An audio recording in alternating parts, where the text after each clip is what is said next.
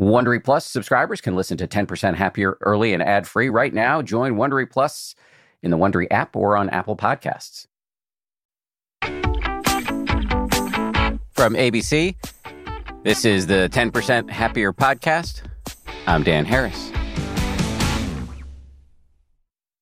Hello. My guest today does a fantastic job of speaking in a not at all annoying way about the inarguably important yet potentially very cheesy concept of self-love. Haemin Sunim is a Korean mega monk who has developed a massive online following and has written huge bestsellers, including one called The Things You Can Only See When You Slow Down.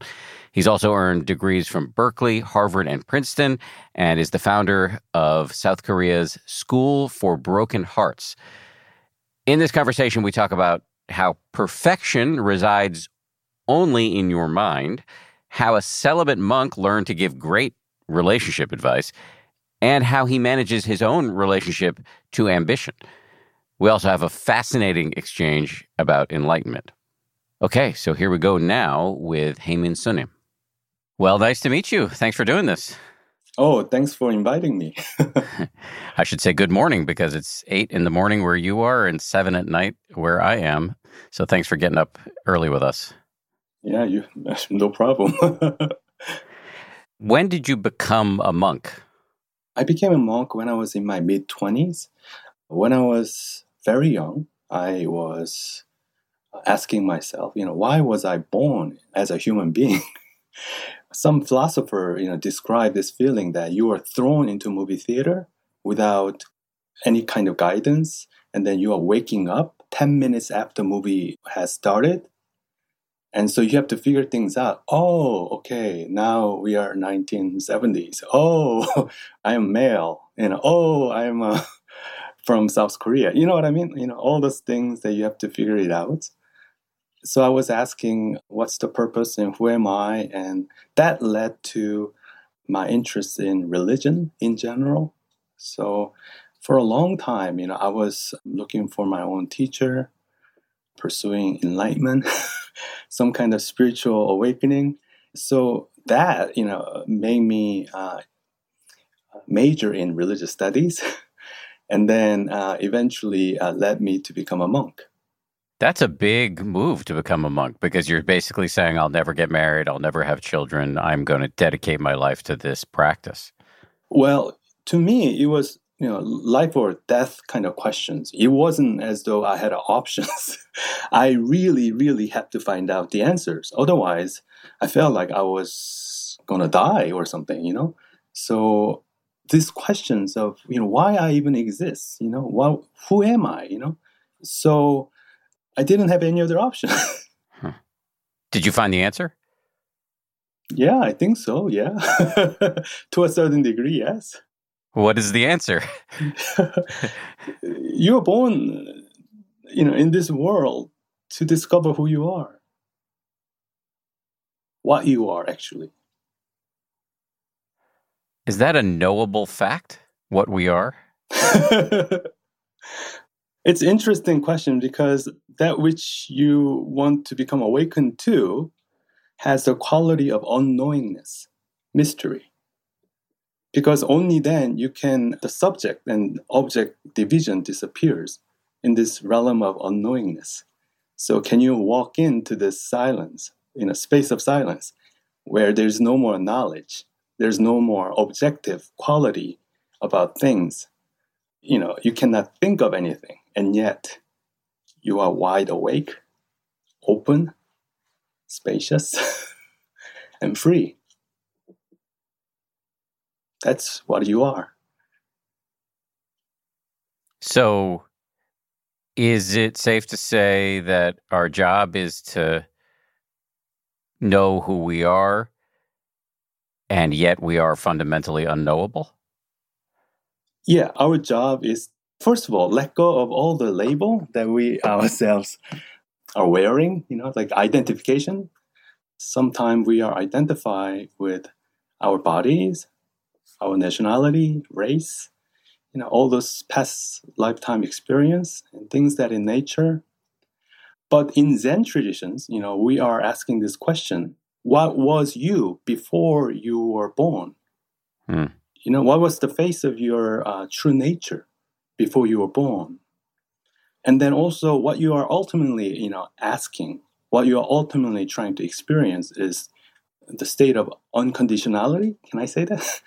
So everything that's conditioned you, that binds you, that limits you, it became one of the elements that makes you stuck. It also means that you are sowing the seed for violence as you are identifying yourself with one element, as I am Korean or I am, American. So, you know what I mean? And as soon as you do that, it also means that you are dividing. And that creates the seed of violence, I would say.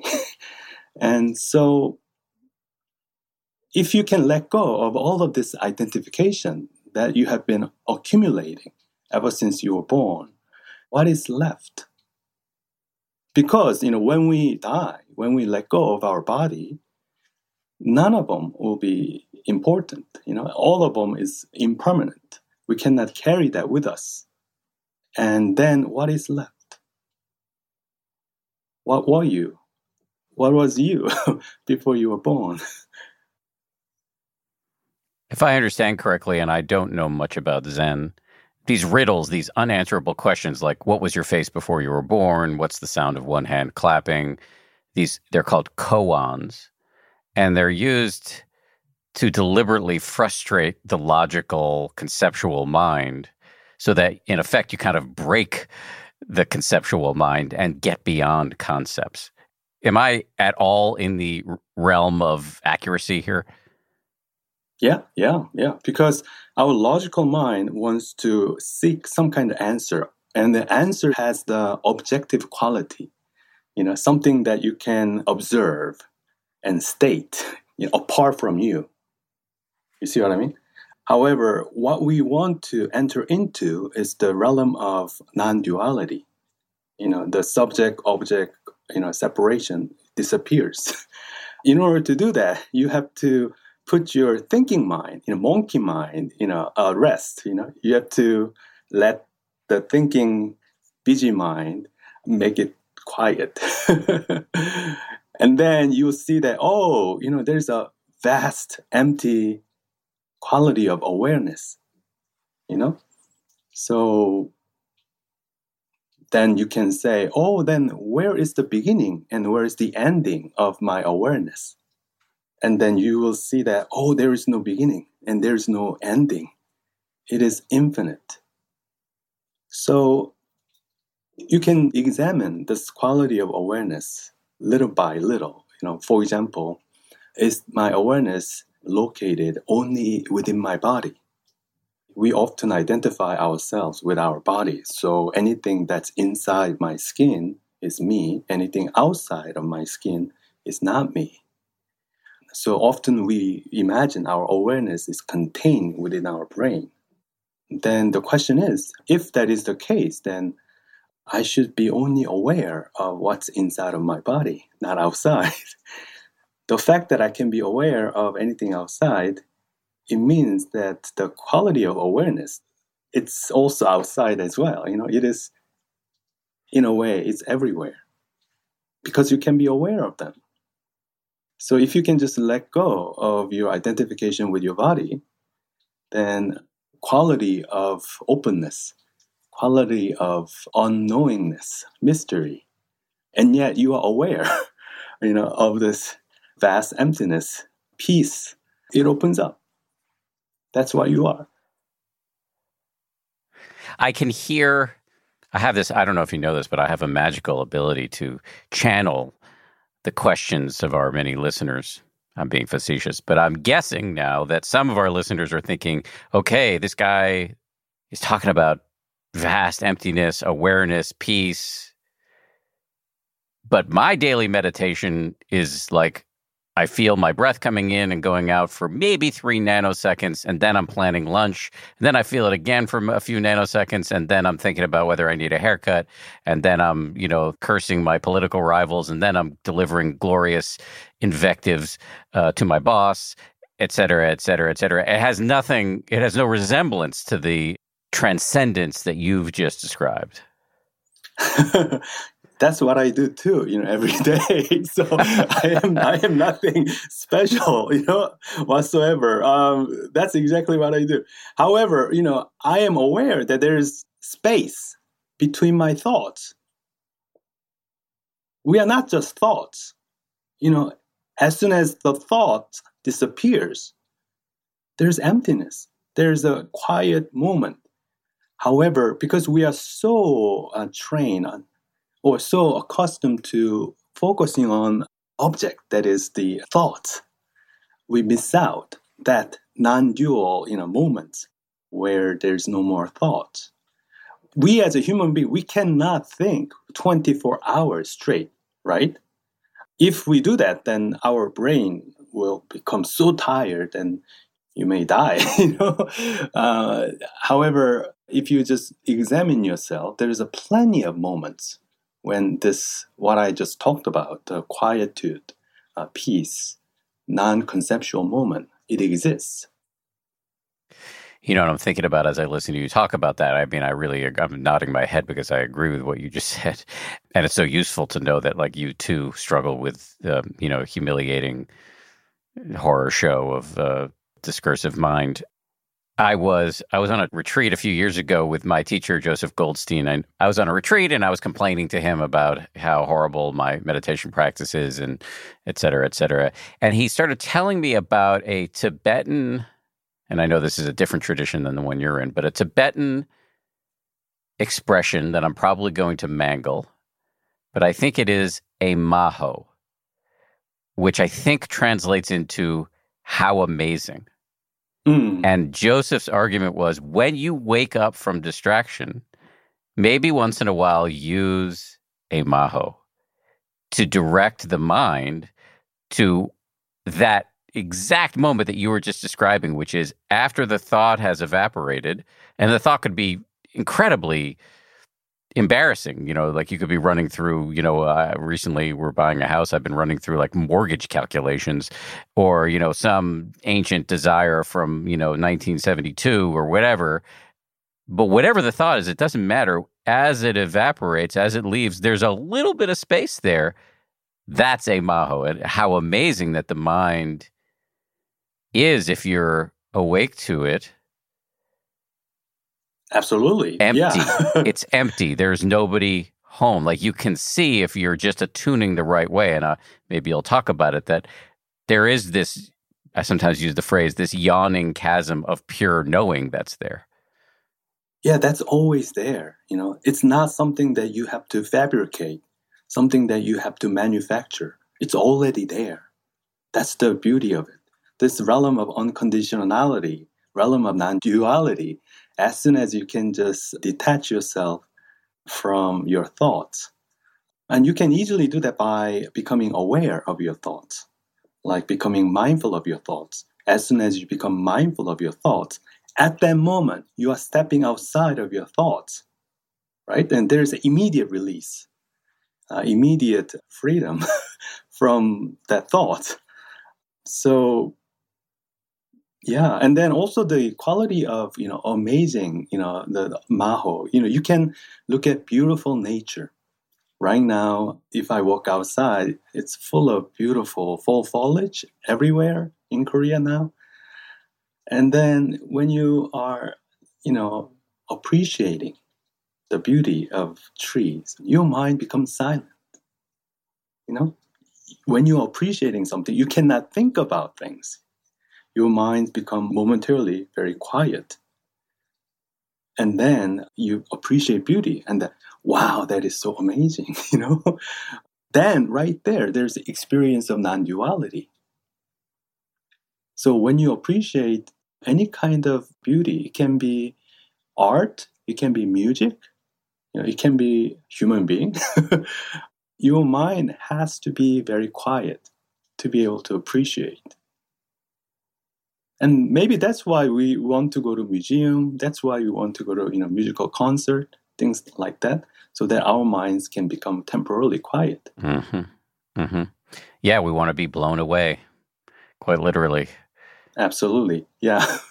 Yeah, I mean, and that is like, I think nirvana is often described as a blowing out, like a blowing out of a candle. And that's in some ways what we want. I think I'm stealing this notion from Dr. Mark Epstein, who's a friend of mine. So with a hat tip to Mark, part of us wants, whether we know it or not, part of us wants to not exist because we want a yammering voice inside of our head to shut up. And that's what draws us, as you said, to great beauty of a museum or nature or any sort of awe that is on offer.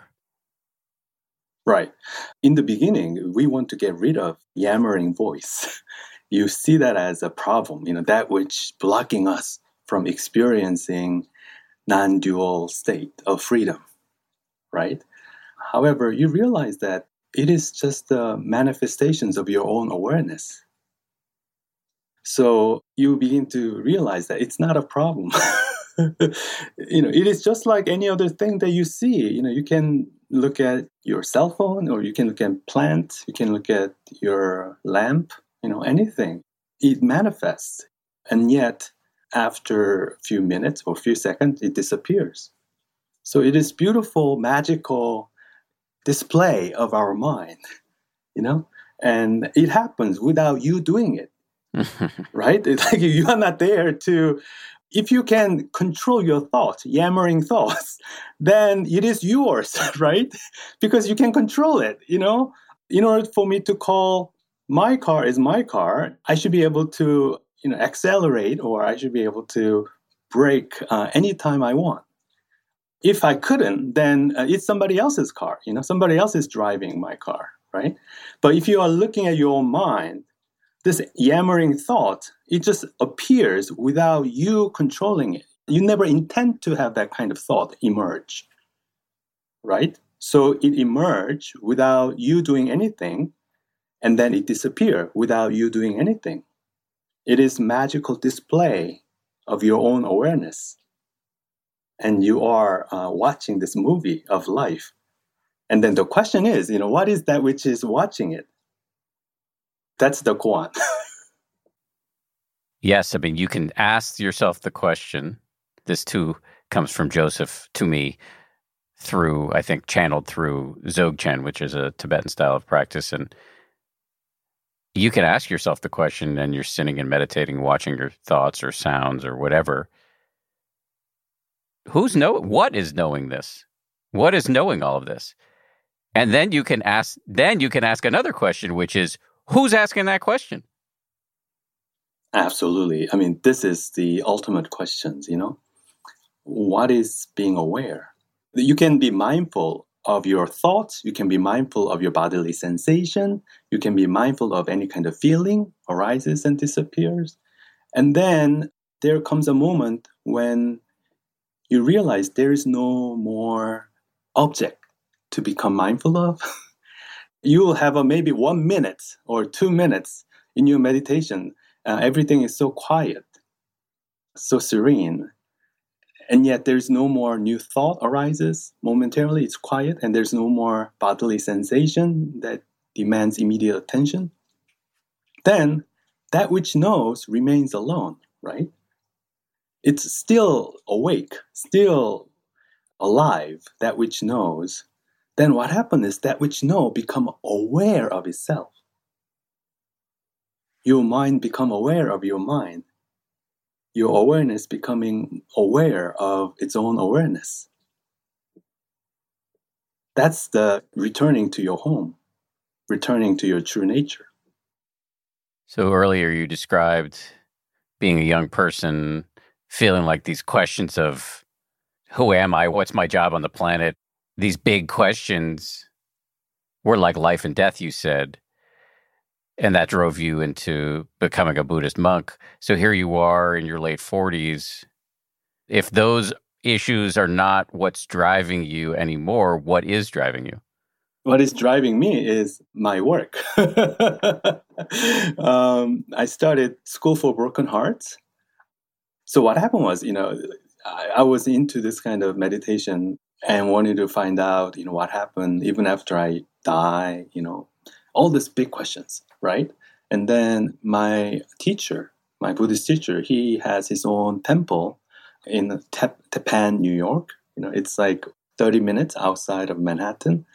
So on weekend, I went there and served, especially for Sunday morning service.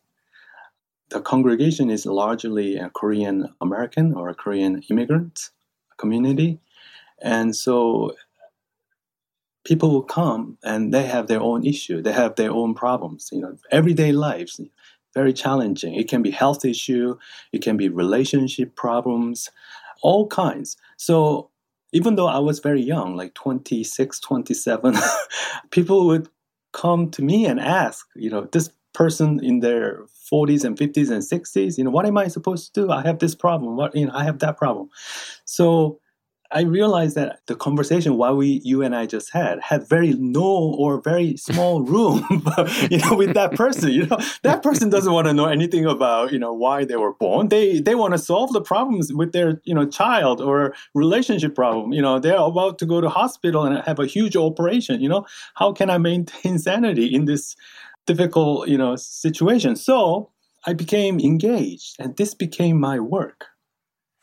And then I remember sometime in my 30s, one of my very revered teachers, in Korea, and some members, Buddhists, she went to him and asked it's very similar kind of questions. That is, I'm having huge problems in my marriage. I don't get along with my, husbands and problem like that. But he gave very philosophical kind of, answer, not down to earth, but more like, everything is impermanent, attachment is bad, that kind of things in nature, which wasn't very helpful at all, So I thought maybe, the Buddhist monks, they have to do different way of doing things. So I decided to open up sort of non-religious school where people who are going through difficulties in their lives, they can come and share their difficulties. So one of the first meetings I remember is a parent who are raising a child with disability. I called and see if there's anybody who can come and wants to share. And wonderful things happen. Like one mother who just discovered her son has a disability, and her son is only 8 months old. And every day she wakes up and she is thinking about throwing herself with her baby out of her apartment, and so that my son doesn't have to go through all this difficult lives ahead of him, And then she was able to talk to other parents, other parents who went through all that process. And they could give her a lot of encouragement, ways to, deal with different situations, governmental resources, and then support group and all of that. And so she was able to, for the first time, find some hope. To me, it was incredible, So I wanted to do more of that. So I started many different kind of groups, people who just recently got divorced, or people who have terminal illness, people who are mentally having a very stressful, especially young people in their 20s and 30s, they've been looking for a job, and yet they couldn't find any job, and therefore their self-esteem is so low, and they don't know what to do with this. So I would just invite different group of people who are going through difficulties in their lives. And then we were able to do that. So every year we have about 3,000 people coming in to our school, and they're receiving benefits. So that became my work. May sound like a bit of a tough question, but I actually mean it more from a point of curiosity than skepticism. But is it hard for you to answer? I mean, you're a celibate monk. You're not in a romantic relationship. You don't have kids. You're not participating in the mainstream economy. So is it hard for you to give advice to people who are struggling with their spouses or their kids, or, worried about establishing a career? Well, I'm a human being, so I don't think I am anything super different. So the thing is, I begin to see patterns. Like, you are so attached to your own view in your marriage life. this is a certain way you have to do things. And that can create some conflict. And yet you cannot be open and become sympathetic to what the other person is going through. So, I began to see a pattern and I talk about the patterns and it worked. So on top of it, it's fine for me not to know the answer because there are plenty of other people, they can bring out their own experience. So I am there to bring people together and giving them opportunity to help each other. Much more of my conversation with Haemin Sunim right after this. This show is brought to you by BetterHelp. I got to tell you, I feel so much better when I talk about my anxiety instead of keeping it bottled up. There's an expression that I first heard from the great researcher and also Zen practitioner Robert Waldinger, never worry alone. Our temptation many times is to keep it bottled up, but the data really show that the people who do the best in life, who live the longest and are the happiest, have strong relationships with people with whom they can talk about whatever's going on in their lives. And for me, therapy is part of that. If you're thinking of starting therapy, you might give BetterHelp a try. It's entirely online, designed to be convenient, flexible, and suited to your schedule. Get it off your chest with BetterHelp. Visit BetterHelp.com/happier today to get 10% off your first month. That's BetterHelp, HELP.com/happier.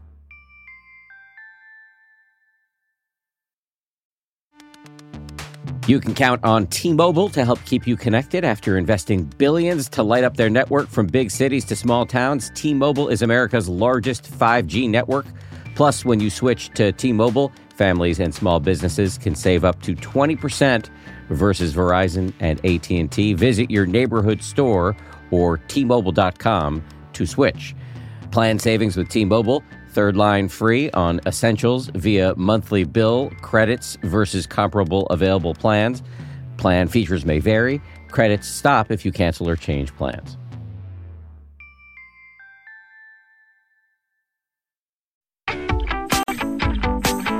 So I know they call you a mega monk.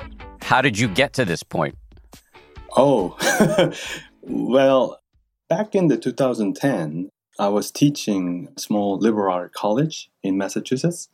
And at that time, people told me there is a new social media called Twitter, so I didn't know what it was. So at first, I just follow like the way President Obama, he tweets what he did on that day, whom he met, things like that in nature. So I did exactly the same, Today I met my students, I went to my school cafeteria.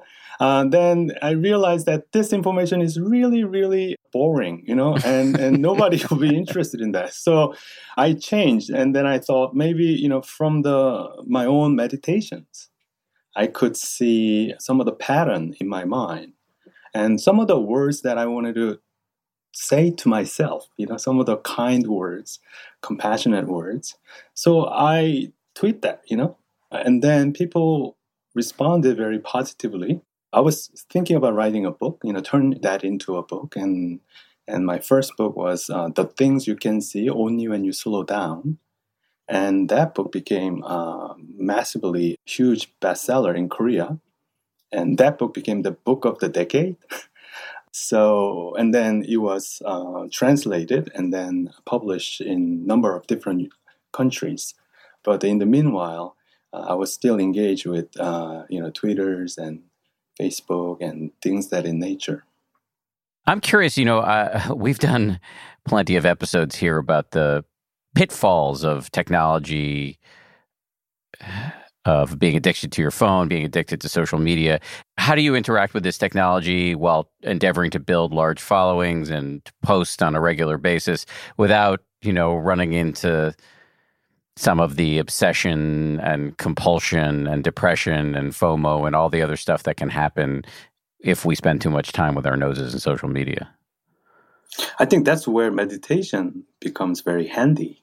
That is, if you are overly obsessed or involved in your social media, then you become aware, this is very unhealthy. Maybe I should step away and, maybe go out, exercise or walk around in nature or go to bed 1 hour early, you know. So I would say that you become aware of your own mental state as you are doing it. But the technology is, in my opinion, is neutral in that it can be used for negative purpose, but it can be used for positive purpose. You know, like for example, your app, 10% happier meditation app. People who are engaged in that app can receive enormous amount of benefits, right? All because of technology. So it depends how you use it, in my mind. I just want everybody to know that I did not pay you to say that. So another way that you've become so popular, not only in Korea, but around the world, is writing books. And one of the books that you've written that really is intriguing to me and that I wanted to spend some time talking about today is about perfectionism and some of the beauties of imperfection. Trying to look at the title here. Love for Imperfect Things is the name of that book. There's a quote that you've said that inspired you from a 6th century Chinese Zen master, I believe. And the quote is, "True freedom is being without anxiety about imperfection." Can you talk about that a little bit? Yeah. When you are completely awakened and become in touch with your own true nature, you see that everything that you thought you labeled as a problems, it is just a manifestation of your self-nature. And therefore, you can relax. You don't have to be so obsessed about, what's called imperfections. I think that's where this Chan master, Zen master in China was talking about. But in everyday, for everyday human beings, just like me, I would say that there's a beauty in imperfections. If you go out and look at trees are never straight, never vertically straight. It's always crooked. There's always movement. I think that creates unique character. That's what makes it so special.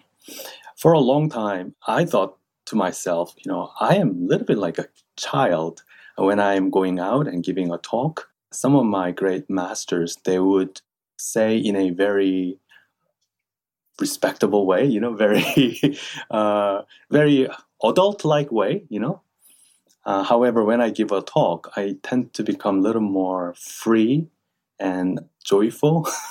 And so for a long time, I did not like that, about me. I thought that's not what people expect, from a monk. Then I realized that the people who are following my Twitters or, social media, precisely because I have that quality, So I think it has been the journey of embracing, accepting my own imperfections. And then when you can do that, then I think the real spiritual practice is right there. This issue of perfectionism, it's a riddle for me. One of the koans, I don't know if it's appropriate to even call it that, but one of the riddles I've been mulling ever since my first encounter with Buddhism is, can you strive to be excellent while also not getting hung up on perfectionism? Mm-hmm. And does the not getting hung up on perfectionism lead you to a resignation? Like the idea of accepting your imperfections, loving your imperfections, is that like giving up in some way? When we are thinking about imperfections, we tend to focus on ourselves. I am imperfect. Things that I do is imperfect. However, when you are thinking about other people, how I can help them, my motivation is trying to help them, then the focus isn't so much, on me. It's about them, whether they are receiving help. So if we think less about ourselves and more about people we are actually helping, then this question becomes irrelevant. As you are helping other people, there's a feeling of engagement and feeling of goodwill from our heart. So as long as we maintain that motivations, I think we'll be able to accept the situations. Uh, yeah, I mean, we have to do our best given the circumstance. However, a lot of us, we are imposing too much expectations onto ourselves. And yet we feel like, when we don't deliver it, we are a loser, we are failure. But just check with your own motivation. What is your motivation? Are you there to help other people? Then even if the person who's receiving help, didn't receive huge amount, and yet the other person maybe say, "Oh, this has been a great help." Like for example, whenever I give a bad talk, I give a bad public talk, and I was thinking to myself, "Oh, this was a really terrible talk I just gave." But after that, people will come up to me and they say, "Oh, how wonderful this talk was, and how much beneficial this has become." So you never know. Well, I completely agree that being of service to other people can pull you out of your own self-obsession. And yet, even though I try to put that wisdom to work in my own life, I still, and I don't think I'm alone on this, get hung up on my own imperfections. Not liking the way my face looks in the mirror as I approach 50, or I didn't hit the numbers I wanted to hit on my latest exercise class, or writing a book and that last chapter I did, my editor told me it sucked, or whatever. It's still very hard for me to not get hung up on these imperfections. And then I keep toggling back and forth in my mind between wanting to, as you say, sort of accept imperfection, and on the other hand, wanting to do things that are great. And I get kind of confused in the middle there sometimes. Well, you can look at it differently. That is, oh, wow, I still have a room for improvement. Tomorrow when I go back and start exercising, I still have a room for improvement. I cannot get there, as quickly as I wanted. However, tomorrow I can do it better, right? So you can see that as imperfections, or you can see that as room for future improvement. But is my motivation to improve because I want to get perfect, or is it, so it does come back a little bit to some fiction that we may harbor of the possibility of perfection. Yeah, I think the result isn't so much whether the work is perfect or not. It's more has to do with state of your mind. Is your mind peaceful? Is your mind content with what is? So if you are artificially imposing certain kind of expectation, I need to, hit this number. See that how artificial this is. Randomly you chose this number and you are, asking this to yourselves.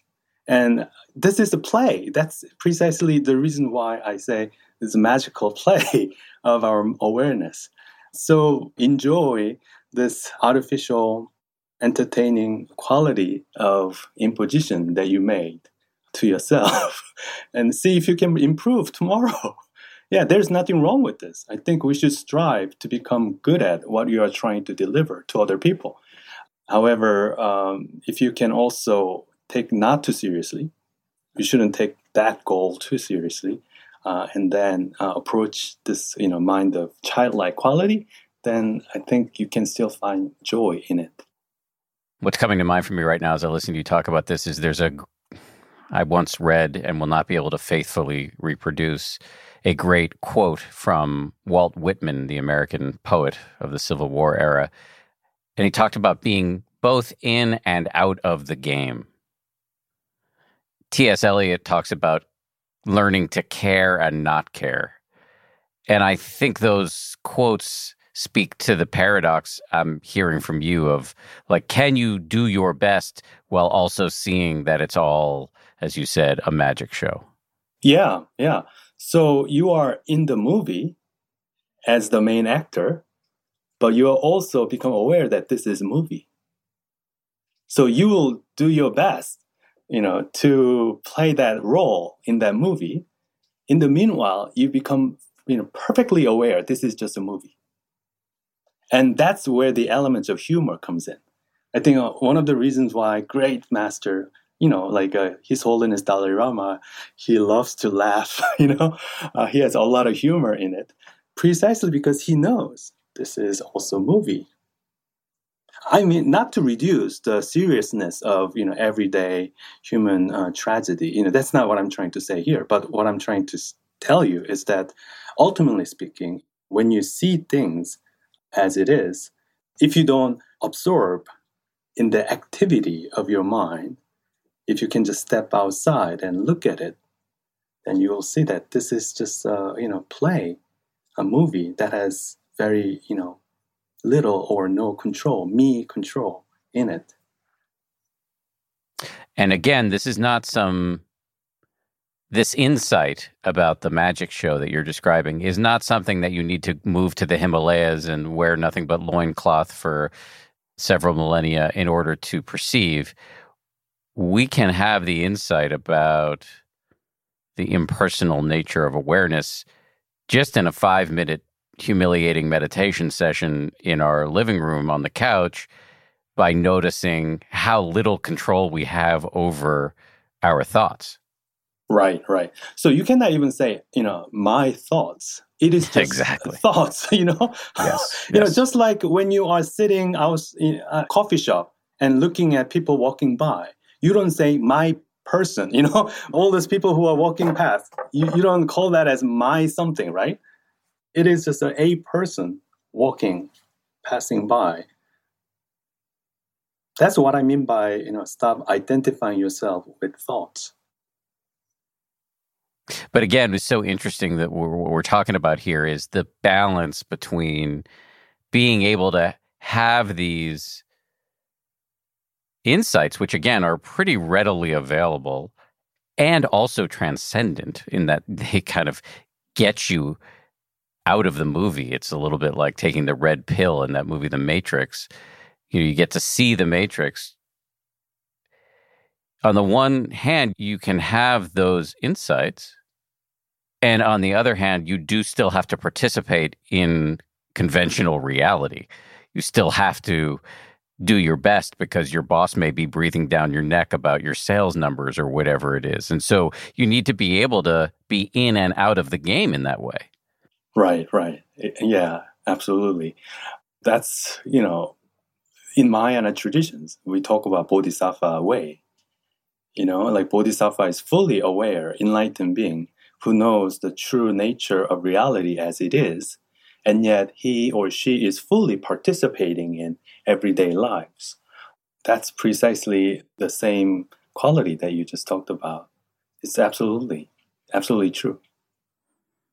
So do you ever find yourself, and we talked about this a little bit, but with your success on social media, but now that you have had and continue to have so much success in conventional reality in the mainstream economy as a monk, do you ever find yourself getting sucked into, I don't know, comparing yourself to other people or criticizing yourself or wanting more success and wanting to get on this show or that show or wanting a good review or wanting to know what your sales numbers are on your last book, et cetera, et cetera? Do you find yourself getting sucked into that? Yes, I do. Yeah. But when I do that, I'm also aware that I'm doing it. So, yeah, like naturally, we cannot help. However, you also know that you are doing it. So you are not taking things so seriously. And also check with your motivation. What is your motivations? Why are you doing this? Are you doing this just to become famous, just to make a lot of money? Or are you doing this in some way because you want to help other people? In some way, you want to connect with other people? I read an interesting thing that you said that relates to this discussion, which is, I think you said that it's occasionally useful for you to reread your own books to remember your own advice, to apply it in your actual life. Yes. It's silly, but, I cannot live up to my own writing. you know. So there is a gap between what I'm saying and what I'm doing, and I'm fully aware of that. I think the love for imperfect things came out of that, realization. The bodhisattva takes eons and eons of time to become Buddha, precisely because he or she has to close that gap. That is between what you already know and what you are doing, in every day. So that's the real work, between what you already know and, whether you are actually carrying out what you are preaching. So to me, that's the real task. And then I just want to go back to what you just, talked about earlier. That is this in and out, this two dimension.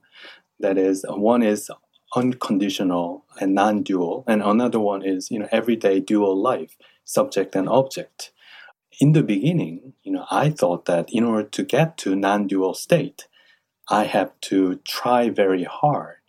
And so as a result of my, effort, as a result of my meditation, long and arduous meditation, somehow I'll be able to arrive at liberation, arrive at satori or awakening, right? Then I realized that if that was the case, then the fruit, the result of your meditation, has to be also conditional. You know what I mean? Because it is depending upon the cause, like hard work, many hours of meditations. And therefore, if gave birth to liberation, then that liberation, that awakening is also conditional. However, what I was, looking after was unconditional, something that's unbind, right? Which means that it is something that is already here without you trying to make effort to get there, right? So the book, the things you can see only when you slow down. You have to just slow down your mind, and to a point that your mind become very, quiet and pause for a while. And then you begin to see that the very thing that I was pursuing, I was in the midst of it. It's like you are in Grand Central New York Station and asking people, how can I get to New York? What do I need to do to arrive in New York City?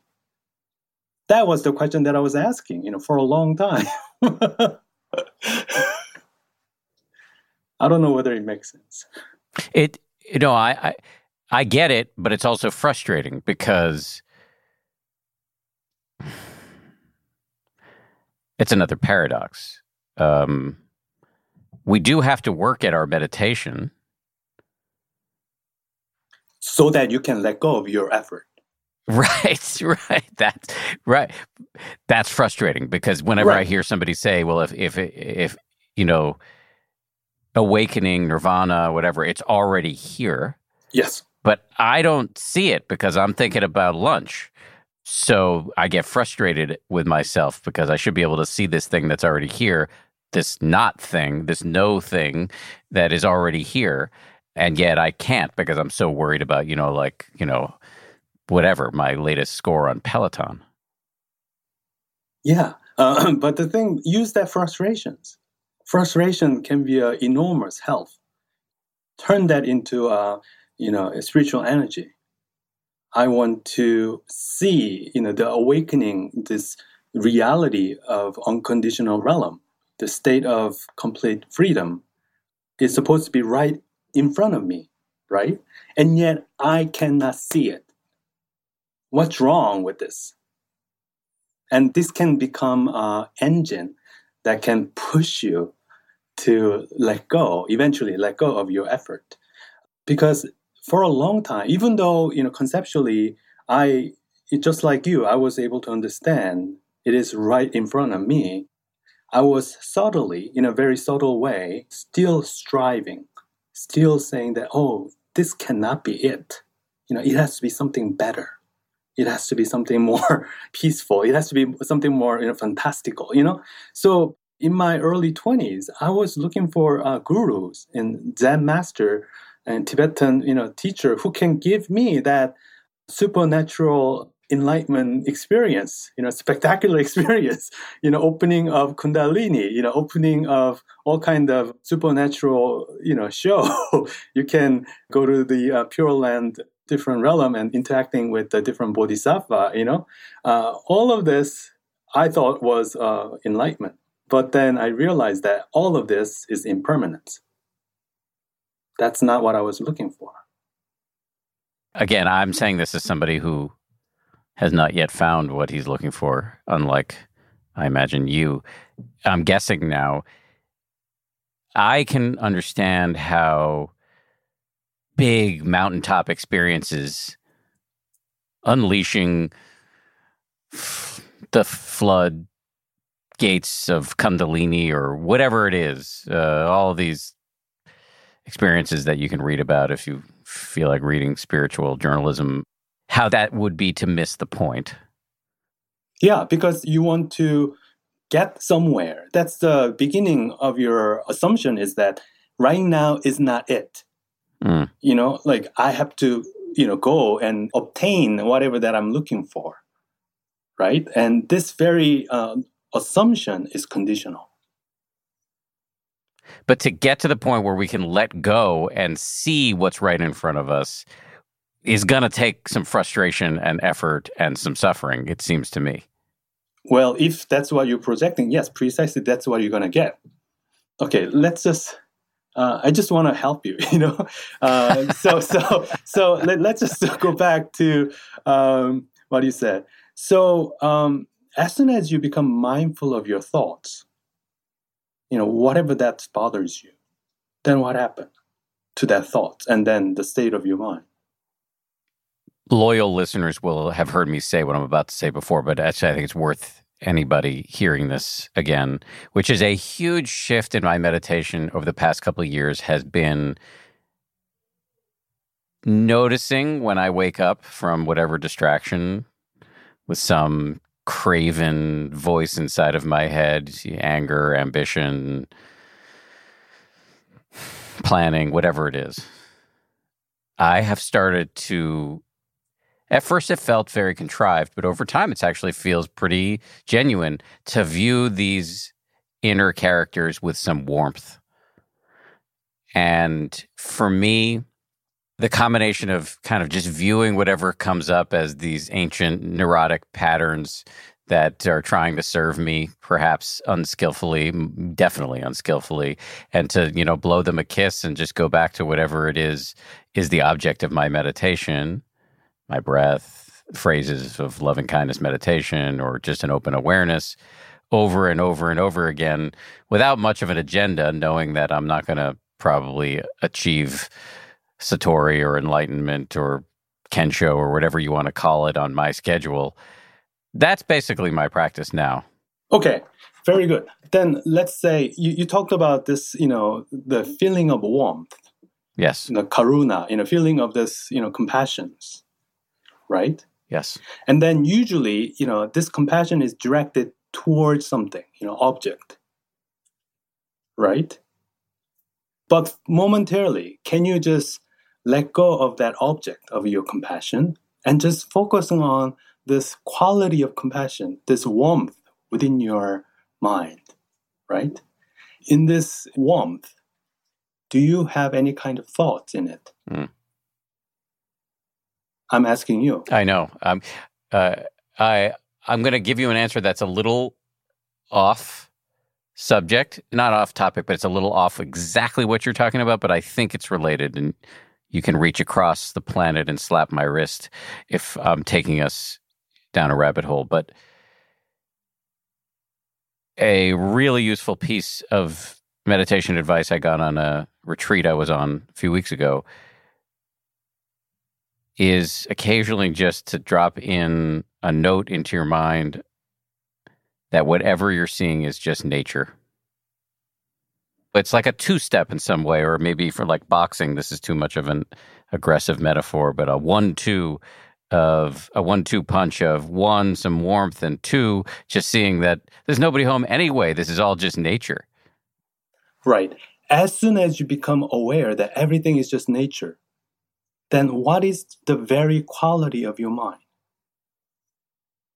For a nanosecond. Yes, nanosecond, yes. Spacious.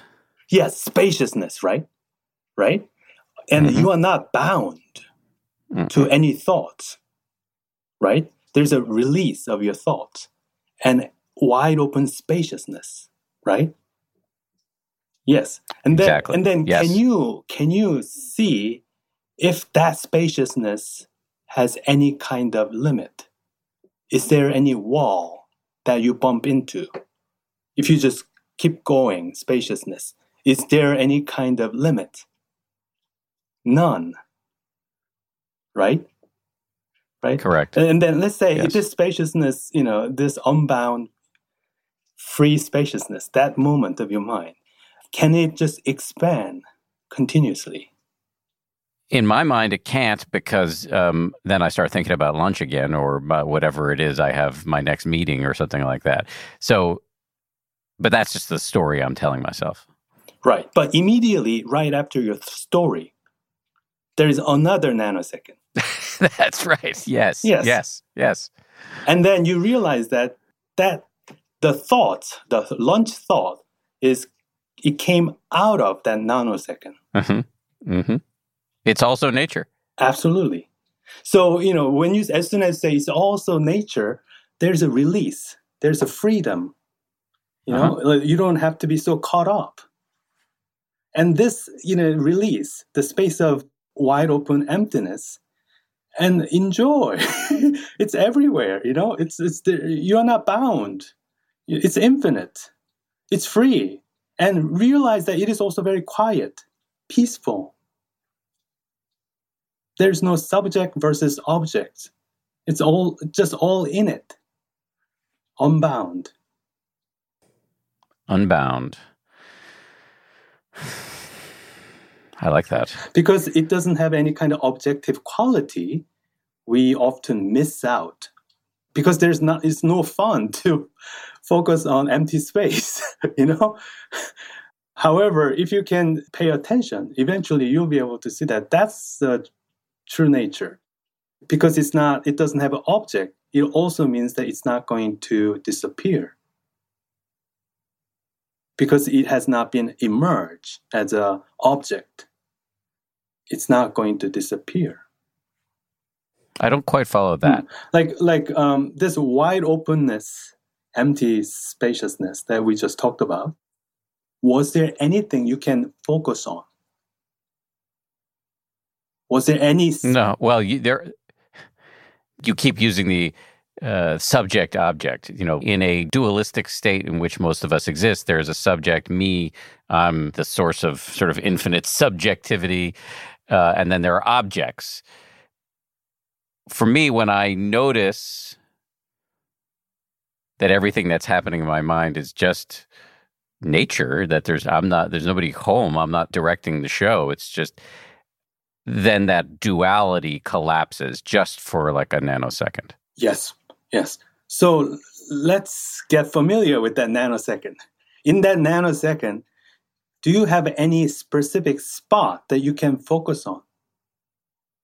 Is there any kind of object? No, right? Like there are objects that are arising within it. A little bit later, or immediately after.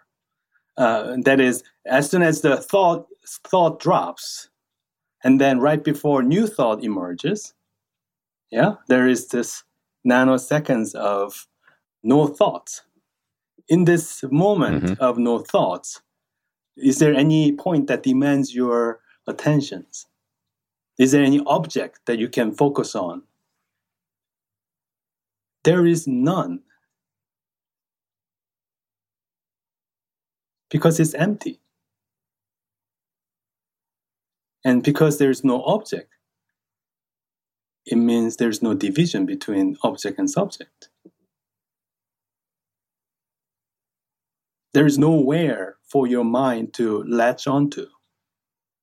Nowhere for your mind to abide in. It's everywhere.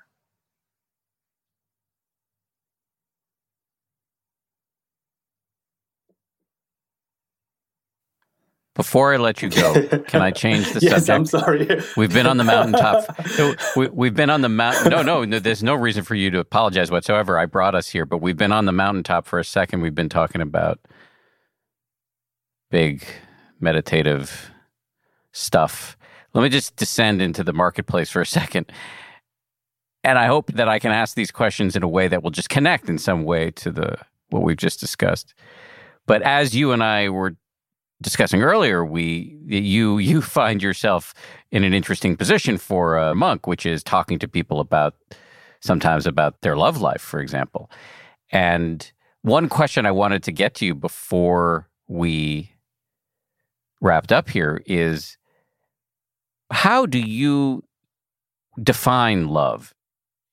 As you see things, what is love? I think one of the wonderful expression of love is paying attention. When you are in love with something, when you love your child, when you love your painting, when you love your whatever that you're loving, then you pay attention. And when you're paying attention to that, you don't think about yourself. Like when you're looking at your own baby, son or daughter sleeping at night, you open the door and then you watch your son, sleeping quietly, and there's a feeling of warmth and love. But at that moment, you are just only paying attention to your son. You are not thinking about your thoughts. It's just so when our mind become quiet and then can pay attention to whatever that is, then in that moment, there's a quality of love. If I can just pay attention to you without concerned about me and just really totally pay attention to you, there is the element, quality of love. And the problem is when we think that we already know the other person, then we stop paying attention. We stop asking questions. I know everything there is to know about that person, and therefore I'm not curious about this person. And thereby we pay less and less attention to that person. And, so I think love has a lot to do with our attention. That does connect to what we were discussing about spaciousness and the impersonality of awareness, because under this view of love, when you're paying full attention to somebody else, you drop away. Absolutely. And then there's a deep connections between that person and you. And the connection that has always existed. But notice how different this conception of love is from the version we get from Hollywood or from love songs, pop music, where it's about, fixating on the color of somebody's eyes or the way you made me feel or the way somebody dances. Yeah. First kiss and all of that, invoke, feeling of aliveness, right? Feeling of, wow, I feel like I'm alive, But if you are looking at this feeling of aliveness, it actually it's related to your attentions. I don't think, love has a lot to do with ownership. I own you and you own me, But in life, it's impossible to own anything. You can appreciate things, but you cannot own anything. So whether you can pause and pay attention and appreciate what's in front of you, and you'll discover love there. Well, you've been very generous with your time. I really appreciate you taking all this time to chat. It's been fascinating, and I appreciate it. Thank you. Thank you so much. Big thank you again. Really appreciated that conversation. It was fascinating.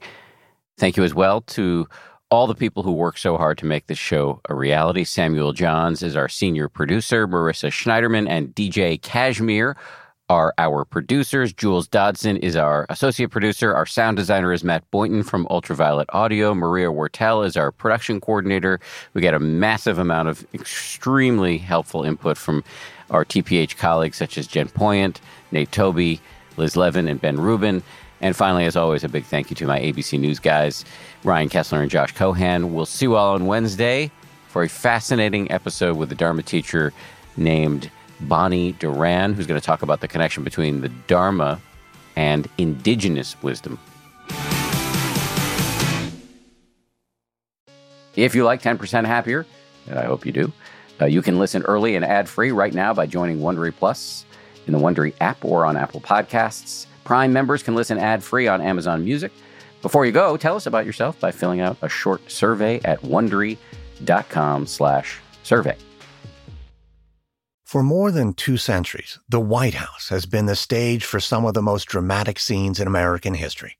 Inspired by the hit podcast American History Tellers, Wondery and William Morrow present the new book, The Hidden History of the White House. Each chapter will bring you inside the fierce power struggles, the world-altering decisions, and shocking scandals that have shaped our nation. You'll be there when the very foundations of the White House are laid in 1792, and you'll watch as the British burn it down in 1814. Then you'll hear the intimate conversations between FDR and Winston Churchill as they make plans to defeat Nazi forces in 1941.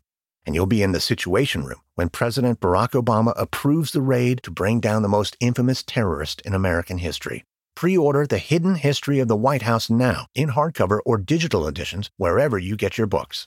Once upon a beat. Remember those stories and fables that would capture your imagination and you couldn't wait to see how they would unfold? And now, when you read them as an adult, you think, some of these old tales could use a fresh spin. We have a perfect podcast to bring you the stories you remember, remix, and reimagine for the kids in your life today. Join me, DJ Few, and my trusty turntable, Baby Scratch, as we spin up new tales in the New Kids and Family podcast, Once Upon a Beat. Wondery and Tinkercast are bringing you a jam-packed, music-filled weekly party where hip-hop and fables meet. It's Once Upon a Beat. Follow Once Upon a Beat on the Wondery app or wherever you get your podcasts. You can listen to Once Upon a Beat early and ad-free right now by joining Wondery Plus in the Wondery app or Wondery Kids Plus in Apple Podcasts. Once Upon a Beat.